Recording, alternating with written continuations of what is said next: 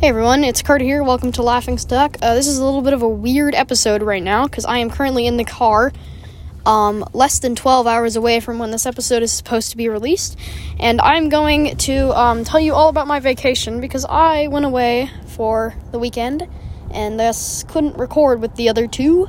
So I'm going to go ahead and talk about this, and if the other two have something to add, it will be inserted after my segment, but if not, then it'll just be this. So, I'm going to go over my trip, which consisted of going to Wisconsin Dells, Wisconsin, and Chicago, Illinois.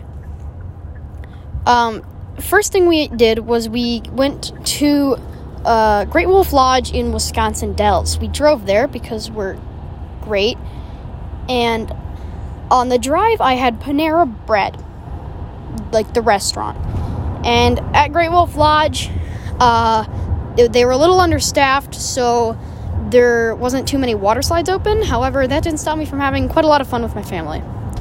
And arguably, the most fun part of the Wisconsin Dells part of this trip was actually the restaurant we went to afterwards.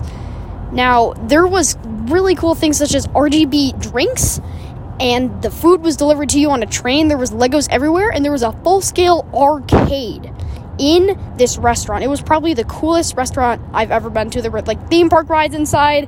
It was such an experience, and if you're ever there, I highly recommend going to this place. I can't think of the name exactly now. The name would be, I unfortunately can't think of the name, but it is in Great Wolf Lodge, or not in Great Wolf Lodge, sorry, it is in Wisconsin Dells. So if you're ever there, it's a pretty large restaurant near the Great Wolf Lodge Resort, and kind of hard to miss if you know what you're looking for. But anyways, after we went to Great Wolf Lodge, we left immediately to go on the drive to Chicago, Illinois.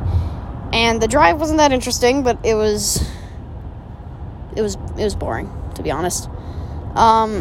Then, once in Chicago, Illinois, the first thing we did is go to the Museum of Science and Industry. And there were a lot of cool things you could do. So, the highlight of that was probably when I did this flight simulator thing where you could fly a private jet and it felt like you were in Top Gun Maverick, if you've ever seen that movie, which 90% of you probably have. Now, that experience was quite incredible because it was an immersive. It wasn't just like some kind of Microsoft Flight Simulator lame thing where you just kind of see it on your screen. No, you were moving around and flipping all over the place, doing U-turns, and flipping over like you're on a roller coaster. And this was all matched with the movement of your airplane and your joystick, which you could control, which was quite an experience. There was also a Boeing 727 from, it was either American or United Airlines, but it was there. It was just in the building, like a plane in the building, which was quite interesting. They had the first train to reach 100 miles an hour. I can't really remember if it was a replica or the real thing or not, but you can go inside that.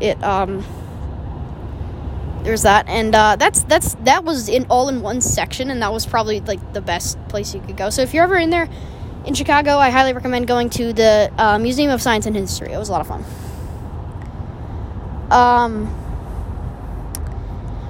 After that, in this Museum of Science and Industry, actually, I want to mention this. There's this huge submarine just buried underground. It was a German submarine from World War II that had been captured and then just, I guess, stored by the United States, who had captured it, and then